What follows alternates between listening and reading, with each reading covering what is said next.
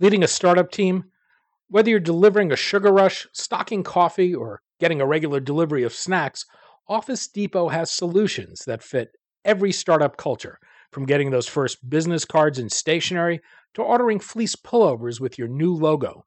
To learn how Office Depot and the California Technology Council have partnered to bring you savings on all of these startup essentials and more, go to californiatechnology.org/member benefits. I'm Daniel Levine, and this is the Bio Report.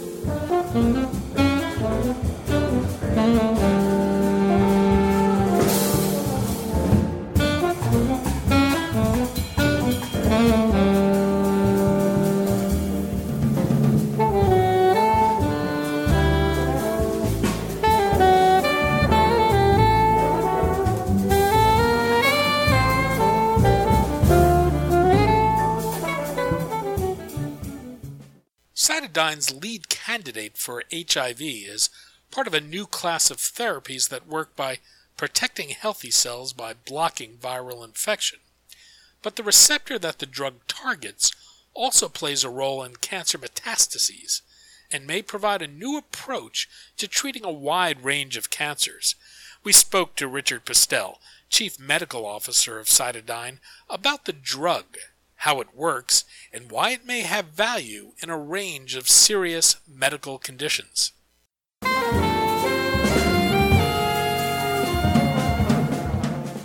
Richard, thanks for joining us. Danny, it's a pleasure. We're going to talk about CytoDyn, HIV, and cancer. CytoDyn is developing a monoclonal antibody for the treatment of HIV. Let's start with the treatment of HIV today. The development of new therapies for HIV don't generate as much attention as they once did. How good an arsenal do we have in place to treat the disease? Well, Danny, look, I think that the medications that are in place at the moment are very effective. People don't feel very well while they're taking them. They don't feel their full strength. They don't feel their real sense of well-being. And the other problem is that there's a lot of tablets to take, and you've got to remember to take them every day. And if the medications aren't taken every day, resistance to the virus can grow up. The other issue is that even when people do keep to their medications, take them every day as they should, resistance to the virus does turn up.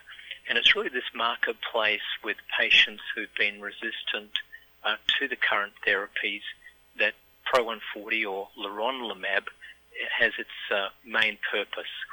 And it seems that from what's taken place to date, people who take leronlimab, which is a once-weekly injection, subcutaneous injection, much like people taking insulin for diabetes, they feel good. People who stop taking their previous medications realize that, in fact, the medications were reducing the quality of life that they were experiencing. And so a lot of patients who've tried the monotherapy or have used leronlimab want to continue taking that medication once they've experienced it. So in summary, yes, many of the patients are well managed now with current tablets, but there's resistance that can appear, and there is an improved quality of life in people who switch to leronlimab. And that's really the opportunity that I believe CytoDyn has been pursuing. I would emphasize there's two unique features that I was drawn to. One is the lack of serious adverse events. This is an antibody where there have been no serious adverse events reported to date, and that's pretty unusual in my experience. The second is it's highly effective at the higher dose of 700 milligrams of restraining the viral load, highly effective at restraining the viral load. So those are the two outstanding and unique features of this leronlimab or Pro-140. And is the expectation that it would be used as a monotherapy? Yes, I think that's certainly the way it's looking now, a very likely outcome. And it may well be a preference that patients they'll vote with their feet, I'm guessing, based on what we've seen to date. CytoDyn is in advanced development of the drug today. It's an anti-CCR5 monoclonal antibody for the treatment of HIV. What exactly is Pro-140 and how does it work? Danny, there's a receptor on the surface of immune cells, a subset of what we call T cells, and the HIV virus uses this receptor to enter into the cell. And once it's inside this particular immune cell, it can proliferate undetected. And as the virus grows up, it's able to multiply and make the patient subsequently quite sick. There are a family of receptors, but why CCR5 of all the different CCRs is chosen it's not known, but it's certainly an important co-receptor for the entry of the HIV virus into these immune cells. The curious thing that we found, less than 10 years ago now, is that unlike what we were taught in medical school, that CCR5 is just expressed on the immune cells, it turns out that when a cell becomes cancerous, it turns on CCR5 also. So a normal breast cell, a normal prostate cell, a normal colon cell doesn't express CCR5. But what we found is as the cell becomes cancerous, it turns on that same receptor. And when it turns on that receptor, the cell can metastasize and spread throughout the body. So a very, very surprising finding, but certainly patented and a tremendous opportunity for patients with cancer, because it is the spread of cancer that kills patients. I want to return to that thought, but before we speak about cancer, is this a mechanism that's applicable to all HIV patients or just a subset? Well, I'm certainly not an HIV expert. My training has been in oncology and cancer and endocrinology, but it's my understanding that HIV uses CCR5 as an essential co-receptor for entry. I'm familiar with a particular, there is a genetic abnormality, Danny, in which patients can have a defective CCR5. So they're genetically defective CCR5. And those patients are resistant to HIV infection, and so-called Delta 32 mutation, or it's an alternate form of the receptor. So yes, it's my understanding that this receptor is an essential co-receptor for HIV virus entry.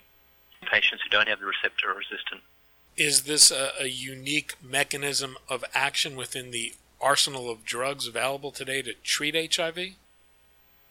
So the two types of assets typically are small molecule inhibitors to block receptors and antibody-based therapy approaches. And, small molecule inhibitors have advanced tremendously in targeting the receptor on the surface of the cell. There are other ways of targeting the HIV infection, including mechanisms involved in replication of the virus and essential enzymes the virus use, integrase inhibitors and so forth. But in terms of targeting the receptor on the surface of the cell, the two approaches that have shown to be effective are antibodies which target the receptor and small molecule inhibitors that block the receptor activity. Unfortunately, we're not perfect at designing small molecule inhibitors, and so there sometimes are these off-target effects of some of these other types of molecules that are used to block CCR5. So some of these other drugs that are targeting the receptor, Maraviroc, Vicriviroc, that were initially used in the marketplace. The Maraviroc, for example, does have a black label warning because of the serious adverse events associated with the compound, in part because it's not as selective as it could be. And we believe that the reason why the leronlimab has such a great safety profile is because it's very, very specific in its targeting. You're hoping to begin a rolling application for approval of the drug in the first quarter of 2019. What do we know about it from studies to date? Danny, the combination phase 3 pivotal study has been completed. The study met its primary endpoints and appears to have met its safety endpoints. So as a function of that, the company has been substantially de-risked, and the company is moving forward with generating sufficient antibody for further use. Is there any indication that the drug interferes with the normal functioning of the immune system? Well, the good news is you can live without CCR5. So the blocking of the CCR5, as far as we know, using this antibody, does not compromise the immune system. Historically, people who have defective or no functional CCR5 actually grew up in the area where the Vikings lived, and in parts of Eastern Europe because they were resistant to plague. So that's bubonic plague. So people without the receptor have to the best of our determination, have a normal immune function. Because the drug acts on this receptor, it has the potential to be useful in a number of indications. You mentioned cancer earlier. Let's start there. What's its potential as a cancer therapy? Well, I think, Danny, if I can just share with you the idea here that the idea with cancer and how cancer works has changed quite a lot in the last few years. So in the past, we used to think about the solid tumor, the breast cancer, the prostate cancer, the primary tumor. But now we understand that whether it's breast cancer, prostate cancer, colon cancer, pancreatic cancer, there's a solid primary tumor, but at the same time there are what we call circulating tumor cells. So the tumor itself is shedding into the bloodstream, and these tumor cells then spread to different parts of the body, and it's those metastases that ultimately kill patients. Now, if you do this thought experiment, there was a time where we knew that diabetes, for example, is the primary problem with diabetes. The pancreas is not making enough insulin, but it's the blood levels of glucose that kill the patients with diabetes. And so now we naturally accept that the way we manage diabetes is to manage the blood levels of glucose so that a patient's eyes are preserved and kidney function are preserved. We don't think about fixing the pancreas so much, and for most patients. Similarly, the thinking around cancer has started to evolve, where we're focusing now more on what kills the patient, the circulating tumor cells in the bloodstream. And so we've been developing technologies. We and many other laboratories have developed technologies to measure very accurately these circulating tumor cells, and in fact to monitor those circulating tumor cells as part of the therapy. So in fact, the clinical trial that we're currently developing will be monitoring the circulating tumor cells in patients with breast cancer who are being treated with leronlimab. So the thinking has changed from blasting the primary tumor with chemotherapy, radiation, and other types of drugs to a new approach, which is focusing on reducing the circulating tumor cells. In addition, we're looking at augmenting the body's normal anti-tumor immune response. So there's evidence that CCR5 inhibitors have two effects. One is to block the homing, the metastases, and the second is to augment the body's anti-tumor immune response.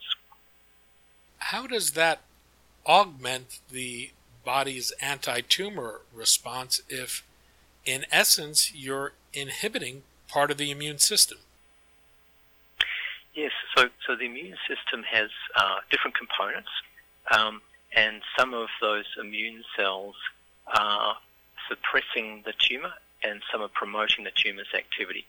And it's the balance of these different components of the immune system that are very important in the body's fight against the tumor. And so drugs have been developed, which are currently being tested in a variety of cancers, to augment the body's anti-tumor immune response. And these so-called immune checkpoint inhibitors are now a particularly good opportunity to eradicate a patient's cancer. But Danny, your question was how could leronlimab change the management of cancer as a disease? And the way it could potentially change the management of cancer as a disease would be in the same way that insulin has changed the management of patients with diabetes. So rather than treating the primary source of the problem, the pancreas, patients take insulin shots to manage the abnormal blood glucose. We're perceiving a change in management of the disease where a patient may be managed for their metastases using weekly injections of leronlimab to restrain the metastases in the bloodstream. So this is a conceptual change which we hope will be effective in managing cancer moving forward. This will be wonderful for patients because leronlimab does not have serious adverse events associated with it. In contrast to the conventional therapies we use, chemotherapy and radiation, which are associated with substantial systemic side effects. Is the expectation that the drug would be used in combination with immunotherapies? Yes, absolutely, Danny. And in fact, just to give you a sense of what a revolution is taking place right now, if you look back 10 years ago, there was no consideration in the cancer marketplace for using CCR5 inhibitors. Just within the last 3 months, Merck and Pfizer have both opened clinical trials targeting CCR5 with a combination of CCR5 inhibitors and checkpoint inhibitors in colon cancer. So absolutely, we believe that the combination of leronlimab and a checkpoint inhibitor would be a valuable new approach to the management of cancer. And why are you initially exploring triple-negative breast cancer?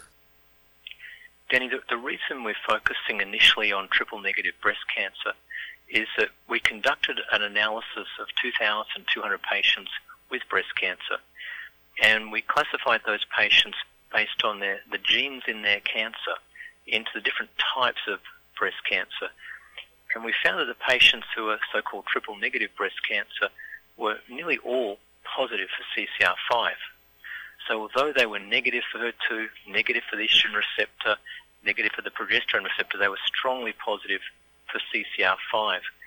Many of these women are African American or Ashkenazi Jewish in background, and these particular tumours have a very poor prognosis.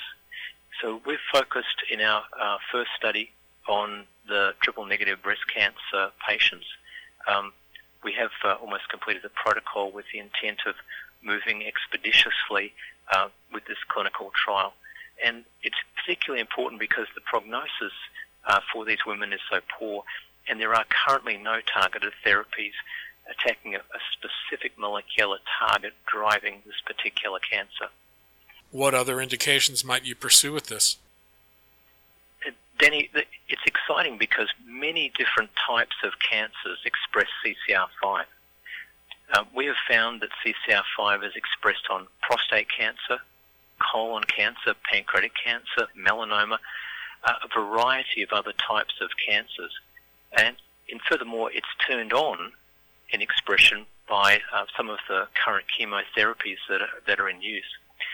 So the number of different types of cancers are substantial, and furthermore, the proportion of patients who overexpress CCR5 in their tumours is substantial. We found almost 50% of women overexpress CCR5 in their cancer. How about beyond cancer? Does this have implications in autoimmune or other diseases? Danny, this is one of the wonderful challenges for CytoDyn to have is that there is good evidence that CCR5 may play a role in several other diseases. The one particular disease is called graft versus host disease. This is a disease which is affecting a subset of patients who undergo bone marrow transplantation. It can be a deadly disease. It typically starts off by targeting the gastrointestinal tract, but It looks like, from what we know so far, and certainly the preclinical studies in a mouse model of graft versus host disease, that Pro-140 leronlimab dramatically improved the outcome of the animals that had graft versus host disease. And that's the basis of an expedited phase 2 study that's currently underway. There are other indications for leronlimab. One of these, I give lectures to medical students, and we talk about the epidemic of liver cancer that's occurring. And part of the cause of liver cancer in the US is a disease called NASH. And this is a type of fatty infiltration in the liver, which then causes destruction of the liver. It's partly related to diet and the type of diet and the amount of calories and fat in the diet. Nonetheless, this disease, NASH, predisposes to cancer and is a deadly disease. There are now significant studies demonstrating the importance of CCR5, the target of leronlimab, in driving this disease, NASH. The last interesting finding is that the current long-term data looking at the effects of CCR5 inhibitors in patients with HIV suggests that patients who've been treated with CCR5 inhibitors have less osteoporosis. Furthermore, in a mouse model where the CCR5 was knocked out, there was evidence that CCR5 plays a role in the osteoclasts and their function, which is important in normal bone homeostasis. So Danny, to answer your question, yes, there are several other important diseases beyond cancer, and they include NASH and osteoporosis and graft versus host disease. Those are some big and important markets. Given all the opportunities you have, how does a small company prioritize given its limited resources, and is there a plan to use partnerships to leverage the opportunities?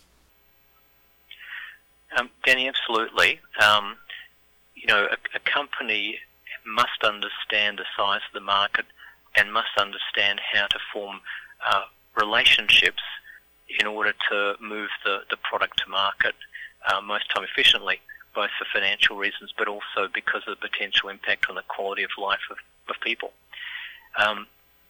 There are a couple of types of strategies that are being pursued in the cancer area. In that regard, we've found that CCR5 inhibitors substantially enhance the efficacy of cell killing by a number of other targeted therapies that are currently in the marketplace. So one strategy in the cancer area is to form these collaborative relationships with companies that sell those particular drugs. In terms of financing for CytoDyn, non-dilutive financing, one of the areas that we have focused on in the immediate term are the commercialization of a prognostic test for prostate cancer. One of the assets acquired by CytoDyn from Prostagene is a prostate cancer prognostic test. It uses a new type of technology called nanostring. There have been 3 retrospective clinical studies, and if one looks at each of those 3 clinical studies, the prognostic test for prostate cancer is far superior to the incumbent tests in the marketplace.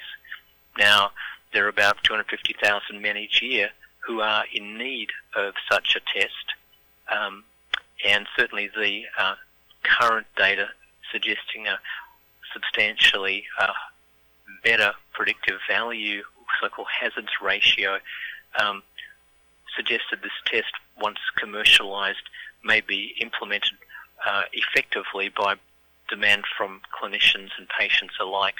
And we would very much like to get this test into the marketplace to allow patients to make better decisions around their prostate cancer management. So yes, the prostate cancer test being developed by CytoDyn now is one example of non-dilutive funding that we're currently focused on in the near term.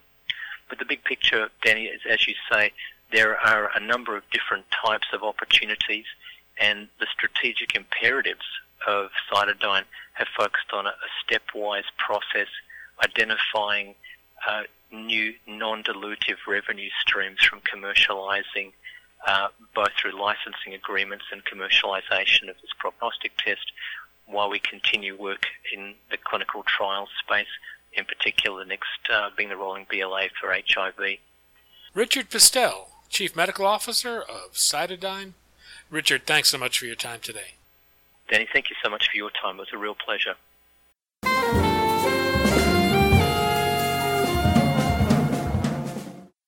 Thanks for listening. The Bio Report is a production of the Levine Media Group. To automatically download this podcast each week, subscribe to our RSS feed or through iTunes or other podcast manager. To join our mailing list, go to levinemediagroup.com. We'd love to hear from you. If you want to drop us a line or are interested in sponsoring this podcast, send an email to danny@levinemediagroup.com. Special thanks to Jonah Levine, who composed our theme music, and the Jonah Levine Collective, which performs it.